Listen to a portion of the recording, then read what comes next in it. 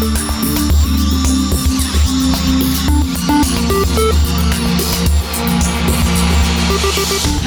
and welcome to the Convex Conversation with me, broadcaster Helen Fospero.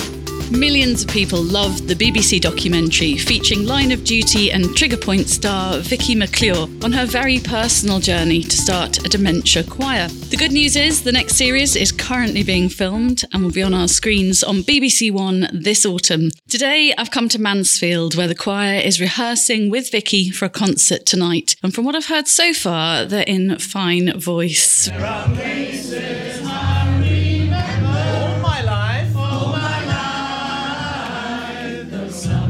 some forever, not forever. Some have gone and some remain. Vicky, it's a privilege. It really is to come to rehearsals and see everyone so hard at work and working on the new BBC documentary. How's it all going? It's going great. I'm so pleased you guys are here. It's been a long time coming, this performance, because we were meant to do it at Christmas, then COVID struck, so we had to rethink it. So we've called it the Easter performance.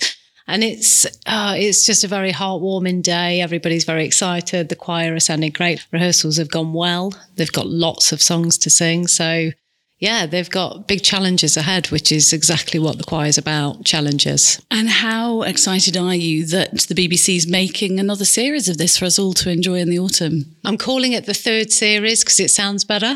So we did a Christmas special last year, which was brilliant. And it was just an opportunity for us to catch up with some of the people in the choir, because everyone became really very fond of people and connected with certain people in the choir. And you want to know how they're doing. And what's heartbreaking is that when we sort of, we put things on our Instagram page and we'll let people know when certain people have passed away. And it's inevitable. And when we started the first series, it was always on my mind that I'd love to keep this going and I'd love to see how far we can go with it. But ultimately, we're not going to be able to continue with the same people throughout the entirety. And we've lost a lot of people throughout the time that we've been together. So it's harsh because, I don't know, we don't want to always be concentrating on the sorrow and the tragedy of what dementia brings. And that's what the kind of show is about, is trying to find that fine balance of living well with dementia, but also the harsh realities that come with it. It is a really fine balance. And just sitting in rehearsals today and looking at the little table next to the stage where I think you've lost, I think Karen, who organises the choir, said you've lost 10 members. Yeah. And to see their photographs, they're here in spirit with you. And then you look over to the faces of all the different choir members, and I can see as an outsider the joy, the challenges and the struggles that they're all facing. And it's a real emotional roller coaster as an audience member. Yeah, it's a lovely touch. Karen Bonser, whose husband is Mick, who you'd know well from the choir, she's our charity manager and she is the beating heart of this charity, without a shadow of a doubt. She's elevated it to new levels for sure. And she's placed them right next to the stage. And when I walked in today, I said, oh, okay. I said, so where does everyone enter into the room? And she says, oh, right over there. And I says, oh, should we not move that table so people can see them? And she went, no, they need to be near the choir. They need to be next to the choir. And it makes me go cold now, just the fact that Karen lives and breathes dementia. And as much as she doesn't live with it, her husband lives with it, so therefore she does. And this is what the choir is about. It's a community, it's a family. It very much is as important for the choir and those living with dementia as it is for those family members and carers that are looking after them. That's something we wanted to make sure. So the 10 people that we have lost, majority of their carers or family members still come to the rehearsals, and they're not there with their loved ones, but they're there to support new members and they're there to support each other, and they've gained friendships and beautiful relationships. And so that's why it's important, and that's why it feels so big now, because I think we've got 18 members now and we had 22 to begin with at the series 1, but we've gained a lot more people because they just want to be here. You have become a community, it's clear. Yeah. I think what's really lovely as well, Vicky, when you come in is that everybody's got their names on the hoodies, so you can talk to the choir members by name, which is a really lovely touch. And you mentioned Karen's husband Mick, who's been in the choir since day one. Yeah. Mick's 55, he's the same age as me, and that's a stark reminder to me, who has an 87-year-old dad suffering sadly with dementia, that it's not just in the elderly, is it? A lot of younger people suffer with dementia too. We saw with Daniel, who was in the choir, was in his early 30s when he passed away. And that is very rare. So it's not to say that it's getting to the point where people are being diagnosed that young. But evidently he still had dementia at such a young age and helped to open up a lot of conversations. And in that is that people are being diagnosed in their 40s and 50s. And that isn't that rare. It's just we've got to a point now where we've started to understand things more scientifically. We're able to recognise when that could be the early sign of dementia. And the fact that we can live with dementia for 10 to 15 years, it's a long time. We can't write people off the minute they get diagnosed. And the quality of life and how we can basically give people a quality of life will extend their possibility of life. And that's partly what the choir is about. And if you speak to people like Karen and Mick, she's got him going to so many things. There's so many activities. That he loves to walk. There's so many things that he gets through in a week. And it's beautifully timed, and Karen gets a bit of time out as well when that happens, which is what is so needed. But like you say, these people are young, and yet their life is completely turned upside down. Not being able to communicate with your loved ones and not being able to function in the way that you used to, whether that's driving, working, cooking, cleaning. The simple things that we all take for granted can very quickly or very slowly become a distant memory. And it's just heartbreaking. I mean, we have so many different illnesses and ailments now, don't we, in this world where we're faced with it, whether it's mental health, and we know that you can't see that. And it's exactly the same with dementia. You can't see it.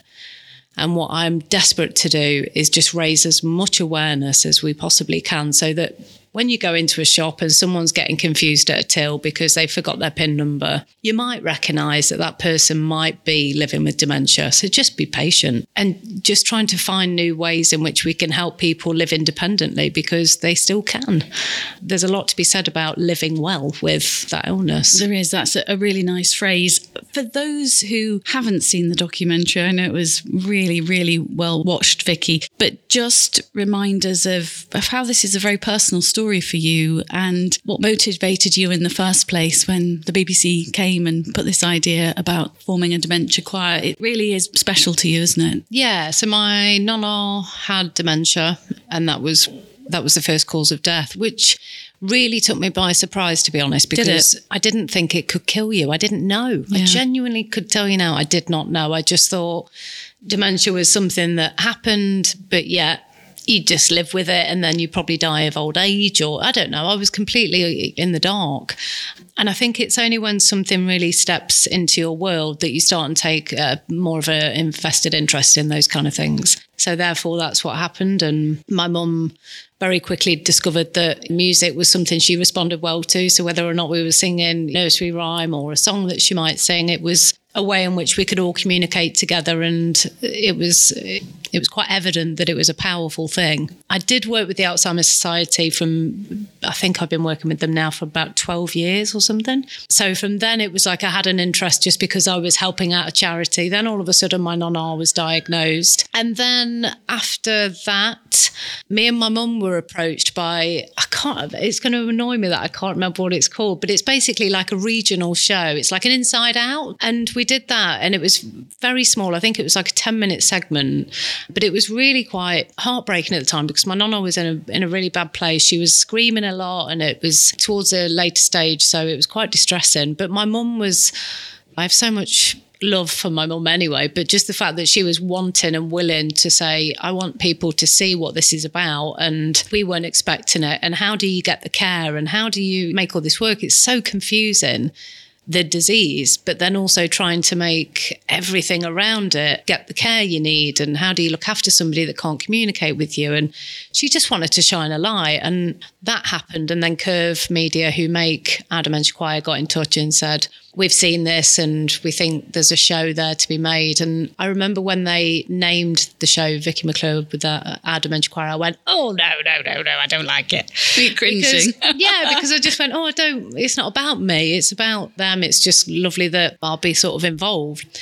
Now I'm like, yeah, whatever it takes to get it out there. And I'm very happy to use my platform that I feel really blessed and grateful to have, to try and shine a light on something that I think needs a much bigger light shining on it. It affects so many people's lives, and it's great that you do embrace your platform. You'll probably cringe when I say, but your celebrity platform, your notoriety for drama. And I've seen you do it with your Line of Duty colleagues as well, Teenage Cancer Trust the other week. But it's really important that your presence here lifts it and it gets it out there. And it's really nice to see that you are completely, properly involved in this. You're not parachuted in.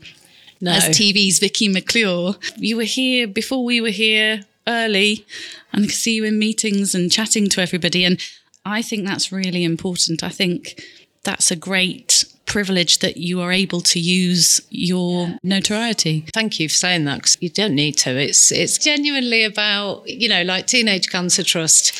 Just going to a gig the other night, I feel very lucky that I got to see The Who, and it was a lovely night out. But there was a video played, there was people in the audience that are survivors and people that are diagnosed with cancer at a young age. In our industry, and also just in the sort of speed of life, we can all get a little bit caught up in, am I allowed to swear in this? Yes, the bullshit. Yes. And the things that we think matter, but they don't. What matters is the fact that everybody in that room next door are real people living their lives and living with very difficult circumstances. And the thought of being diagnosed with cancer at a young age is the worst nightmare.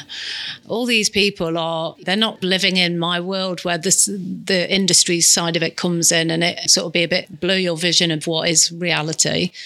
I don't mind dipping my toe into that kind of world every now and then. Of course, it's part of my job, but this and those kind of moments to me, or when I'm on my dying bed, I'll glow. I'm really glad I did that. Not, I'm really glad I went to that party. It's like what is most meaningful, and this means the world to me, and this is why we've registered it as a charity, and it's my charity and I'm very proud of it, and I do as much work as I can to make sure I am as involved, because I don't want to be involved in something unless I can actually make a difference, because it's a bit of a lie, really. You clearly are making a difference. How have you seen people change through being musically directed by the wonderful Mark DeLissa, but watching people learn the lyrics, learn the songs, get that feeling from the music? What positives have you seen it bring? If I put a song on now to us and we just had music playing, you would instantly either tap your foot, smile, get up and dance, sing along, and whatever it was that your trouble was that day, it would either help you understand that trouble or it'd help you sort of escape from that trouble. I genuinely believe that music is a drug. And I don't mean that in a hippy-dippy kind of way. I mean it there's something that it connects with in our brains, in our souls, in our bodies that allows us to express ourselves in certain ways. When you put that in the mix with somebody living with dementia who is sometimes confused, sometimes angry, facing lots of different emotions that isn't sometimes in their control, when you bring music into the fold, it allows them to just have that freedom to express their emotions or just feel an ease rather than distress. And you only need to speak to those that are here and in the choir and the carers and the loved ones. The mood in which they leave the choir compared to the mood that they come to the choir in always changes. And scientifically through the show, we've shown lots of different ways in which, even by just putting electronic tags on people and seeing how it changes in their heart rate and all those kind of things. We've done it, we've tested it, and it's proof. It really does make a positive impact on people's lives. And I would love nothing more than to see it rolled out so everyone has access to it. There should be really a dementia choir in every area, shouldn't there? You never know, one day. Oh, it'd be amazing to think. And your nonna as well, Iris, lit up, didn't she, when your mum sang to her? So you'd already done a little bit of experimenting yourself, really, or seen the effects. It does. I think for me, I've always been a big lover of music, which sounds like a weird thing to say, but I need it for my job. Whenever I need to get into a dark place at work or I need to tap into something or create a character, music's always the first thing that I'll go to. There's research that needs to be done and all those other layers and costume and things that will create that character. But for me, I'm like, what's their soundtrack? Let's make a playlist. What will I listen to? And I love chatting to people about music. music, because my taste in music is so varied. It goes from Motown to R&B to drum and bass to reggae, hip hop. And then I learn new songs with the choir. I remember us singing something about a bucket. And it was like an old-fashioned, like, put the thing in the bucket. I was like, I have no idea what this song is. By the end of it, I'm like, I love this song. Because I'm all of a sudden connecting that song is like the choir's song. It brings back memories. Vicky, will you introduce us to some of the choir team and members? Yep, so we have here the wonderful Chris, who is a member of the choir. We also have Mick, who is also a member of the choir and is married to Karen, who is our wonderful charity manager, who without this charity wouldn't be here. We adore you. And then we also have Mark Delissa, which I have to pause because I don't want to say delicious in front of him, but I've done it now, who is our wonderful choir master. Yeah, we have the best of the best here. You have the best of the best. Mark, you did all the arrangements for the royal wedding, didn't you? For Prince Harry's wedding, and sang. So we've definitely got the best of the best in you. It's just a small wedding that someone asked me to do an arrangement for. Yeah, it was like, okay, cool, I can do that. So yeah, that was an experience, most definitely. But I'm imagining leading the Dementia Choir is also a very rewarding and special experience totally, too. What does it mean to you, Mark? Well, it means everything really. People always ask me, what am I about? And I'm all about people and music. And one of the things that I love is getting great music out of great people. And they truly are amazing. And all of the carers as well are super, super great. And so for me, just allowing these guys to sing their hearts out and have a great time is the biggest joy for me. Even in sparkly bunny ears, which is what you were performing in today. Well, I actually went to my good friend, Vicky McClure, and asked her if I didn't have to wear these. And she said, no, you have to wear them. You did have to wear them. I did have to wear them, yes. You did. And yes. I noticed that, Chris, you are an original choir member. I noticed your ears were a little bit down, actually, on the rehearsals this afternoon. Well, what was going on? I just didn't want my ears to be the same as everyone else's, so I did a little bit of backstage manipulation of the ears. Do you know it was noticed? Your backstage manipulation was noticed because you really stood out, not least because you also sang a solo in rehearsals, which I thought was really beautiful. No, I won't be afraid. No, I won't be afraid. Just as long as you stand by me. So darling, darling, stand by me. Tell us, Chris, what you love about being part of this very special community. There's lots of things to love about being part of this. We got a lovely group of people. We got this girl, Vicky McClure. Without her, it wouldn't have been the same sort of thing. We've got the boy, Mark Delissa. Without him, it wouldn't have been the same sort of event. We got the whole production team, Peter Coventry, the director, and his team. It wouldn't have been the same without them. He is just stunning at bringing the whole thing together. And is it true that Vicky McClure has been rifling through your kitchen cupboards? She has, yeah. It's terrible, really. You wouldn't believe it, but she has sugar with her beverages. Does she? And she came to our house for a cup of tea the other day, and we didn't have any sugar. We don't use sugar, so she didn't believe we didn't have any sugar in the house. So she started going through all the kitchen cupboards looking for some. Yeah, I think I've had some castor sugar. It was nice. Castor sugar? Well, that's special expensive stuff for cooking, Vicky. It's not really for putting in beverages. And Chris, is it also true that you nearly blew it to the nation about who is H in Line of Duty on live radio? No I less. was one of the first people on live radio to quell the secret about who H was, because Vicky had told me. So I said to Nihal, is it Nihal? I don't know. You've forgotten his name already? Yes. I said to Nihal live on radio that I actually knew who H was, and I was happy to sort of tell everyone, you know. And Vicky Started kicking you. started kicking me, and she started jumping about looking like she was laying an egg. And on a serious note, Chris, what do you get out of singing, and how does it make you feel when you get together with these incredible people and sing your heart out? I go all a quiver when it's singing time, not just here, at home as well. The body starts jumping about. I start tapping. I can't keep my feet still. It's just really exciting. I'm getting really addicted to sort of singing and music stuff. It's getting really silly, the amount of time that I'm wasting on this sort of stuff. It makes you feel happy, I'm hoping. Oh, it's amazing. And it's also worth mentioning, Mrs. Connell is a very good soul. A lot of wives would kick up a fuss if their husband was spending 5 hours a day on a laptop editing songs. But she just gets on with other stuff and doesn't mind that I'm not disturbing her, I think. I don't know. As long as it keeps you out of mischief. Now, talking of mischief, Karen, you run the charity with Vicky and you run the choir, and your lovely husband, Mick, is here, who is a choir member. How do you keep this lot together? Well, I've got a bit of a secret because I actually live with somebody with dementia. So obviously I can say what I like and do what I like with everybody who's got dementia. And having that experience, both Mick and myself are so grateful to Vicky and the BBC for starting this off, because otherwise, to be perfectly honest, I don't think Mick would be here if it wasn't for the choir, because Mick lives for music and it keeps him alive. He has progressed with his dementia, but he still loves his singing and he lives for the choir. So I thank the Lord for the day that Vicky and the BBC started this choir and everybody else that's been involved, because it's been part of our life, and I can only do what I can to help them out, which I hope is a good job for the Board of Trustees, and fingers crossed we're going from strength to strength. Mick, tell us a bit about your involvement in the choir. Again, you've been in it from day one. Yeah.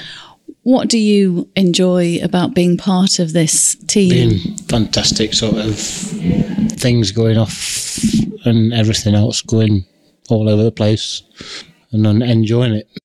How does it help you, do you think? I think it makes it a really good thing to do.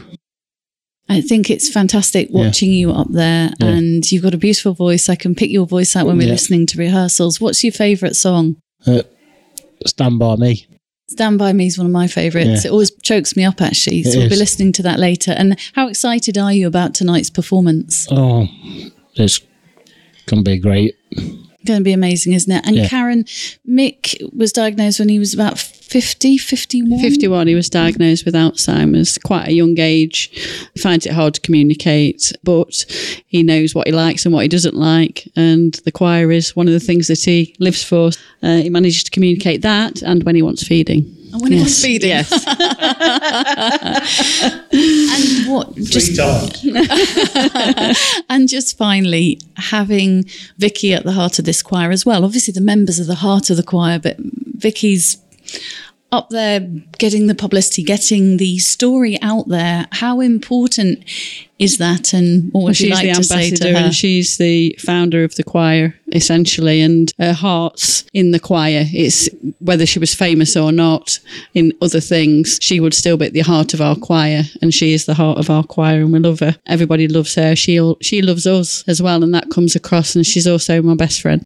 Vicky, final word before we talk about other things. These lot floor me every time. It's like, like I said earlier, I'd already called you the beating heart of this choir, because the amount of effort that it takes to just get people to a venue every other week is not easy, but there's so much more to it. But you've heard from the perfect people that you need to hear from, those that are in the choir, those that run the choir, those that create these wonderful moments and memories. It's real life. This is reality. And we've got to make every day count. We've got to make each other happy. We've got to keep each other going, pick each other up when we're down. We're a family. We support each other. We've got each other's backs. And that's how it is for the rest of time. So darling, darling, stand by me. Stand by me.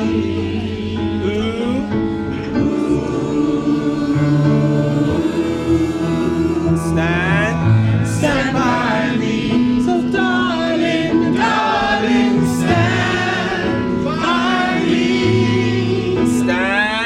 Stand by. So how do you use music then in your research? So let's take Trigger Point, which I've just watched and really enjoyed, and you play a bomb disposal expert, really, really gripping 6-part ITV programme. What was your soundtrack? Any examples of what got you in the mood? Because there were some tense moments in that, Vicky. There was a lot of UK garage that I used that was my headspace for Lana. There was actually a song that was used. There was a scene where Lana's getting drunk in her living room and she puts some music on and she starts to have a bit of a dance, but then has a sort of real breakdown at the end. And I remember saying, can we pick the song now and get it cleared so that we can use it on the day and I can be in rhythm with it and sort of just lock it in. So they were like, yeah, okay, well, what have you got in mind? And I came up with a song that I'd really loved from years ago when I was at school, I think it was Ed Case, Something in Your Eyes. And it's just a really great like drum and bass garage tune. And I was like, you're not going to hear that on ITV? 'Cause there's something in your eyes.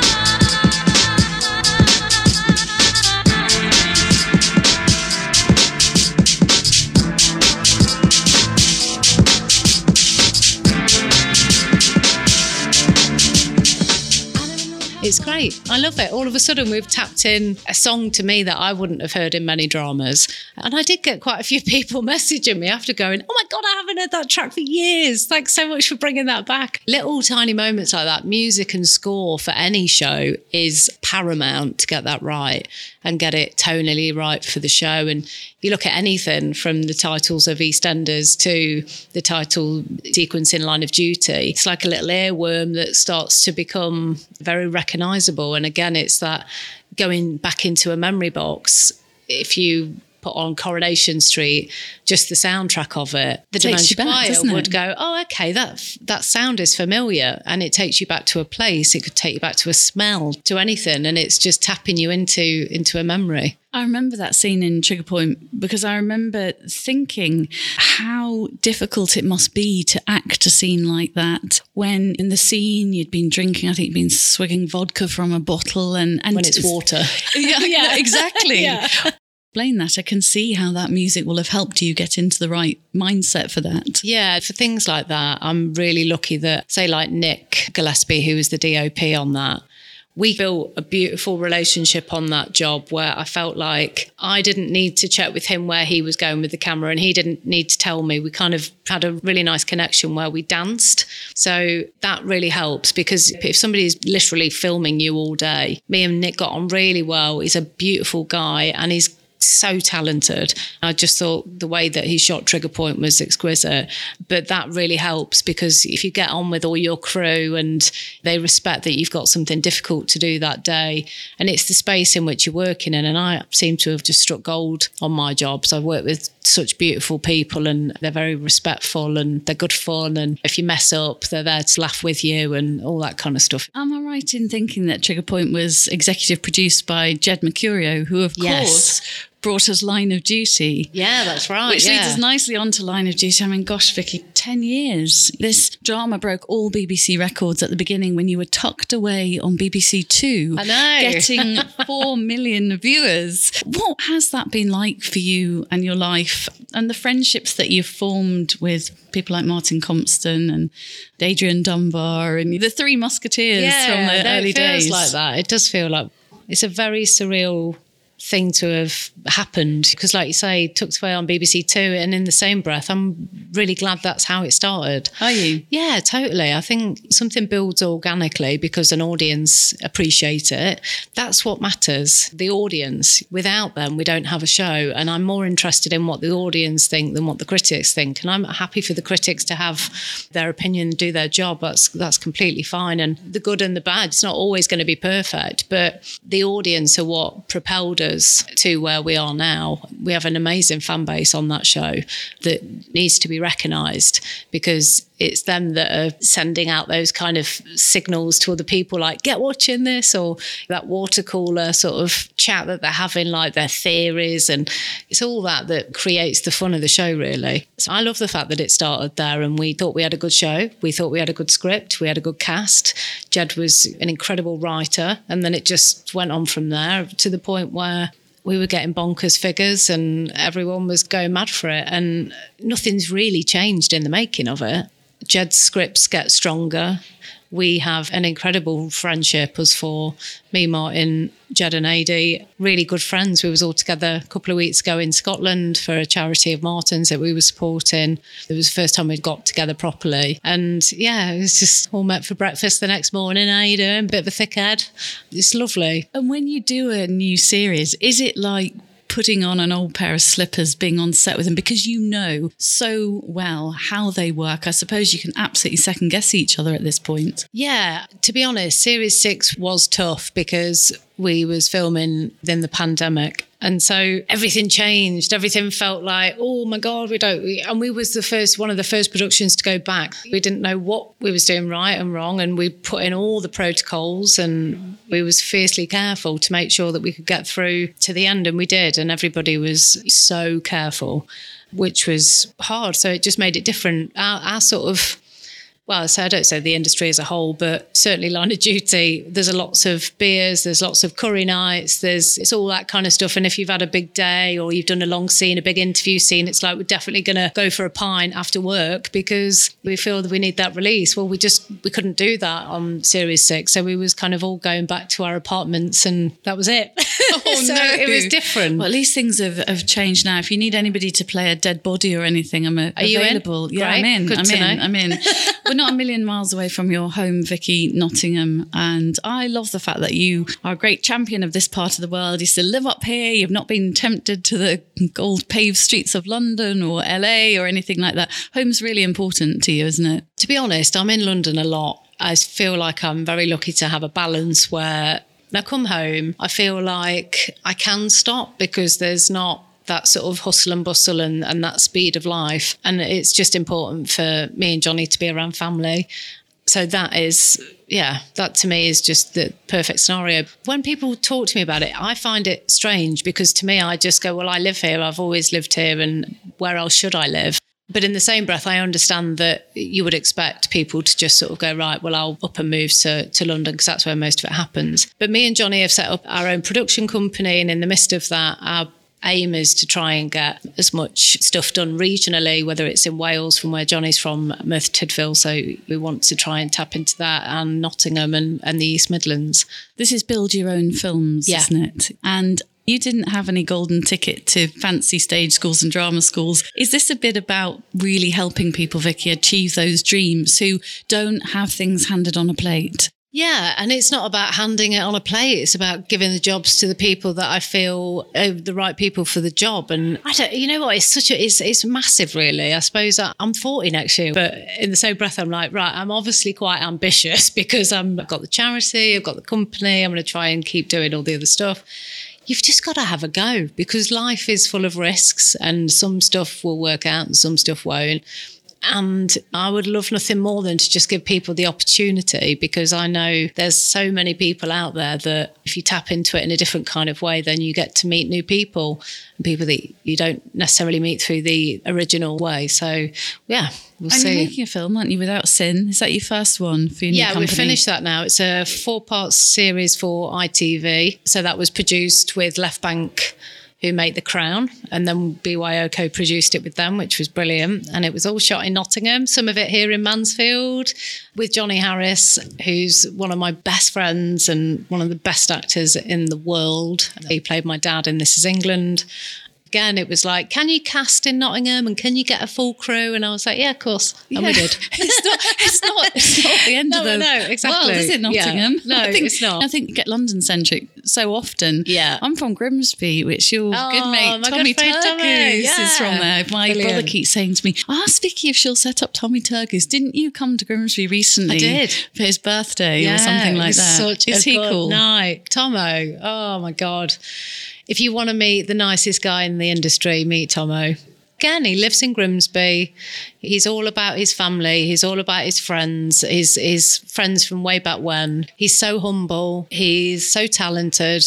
I just couldn't wish more goodness for him and just the fact that he's just the nicest guy. I absolutely adore the kid. And yet he's 30 with children and a wife now. I'm like, he's not a child anymore. Not little Tomo. I'm going to let you get back to rehearsals. What are you looking forward to most tonight about the performance? Oh, I'm looking forward to people hearing the new members sing because we've got loads of new members and I just can't wait for people to see who we've got joining the choir. I just love watching people watch them. The effect that they have on people is incredible. People will be crying tears of joy tonight, not just that sort of sorrow feeling that dementia brings, but real joy. And I want people to go away and go, wow, that was a fantastic night and hopefully raise a load of money. Well, yeah, exactly. Raising a lot of money is essential too. And Karen, who we referenced earlier, said to me that I won't go home without a few tears later. Yeah, you do need your tissues. I've got tissues in my pocket. Thank you so much for making me so welcome and not at all. sharing some of the magic that happens when you get together with your dementia choir. Thank you so much, Vicky. Thank you. Thanks for having me. You're very welcome. You've been listening to Vicky McClure and the beautiful voices of her Dementia Choir, the subject of another series coming to BBC One in the autumn. It's been an emotional afternoon and a joy to see how the power of singing can really help those suffering with dementia and indeed their families and friends that take care of them. Don't forget to download and subscribe to the Convex Conversation at convex.podbean.com or search on Spotify, Stitcher, Apple and Google Podcasts, or wherever you listen to yours. I'll be back next week with another great guest, actually another great guest who won't have had 3 Weetabix for breakfast, which Vicky confessed. Is that true, Vicky? Did you really have 3? I always have 3. I am quite greedy. I'm about to eat some custard creams as well, I think, with another cup of tea. So I'll see you next week. Bye for now.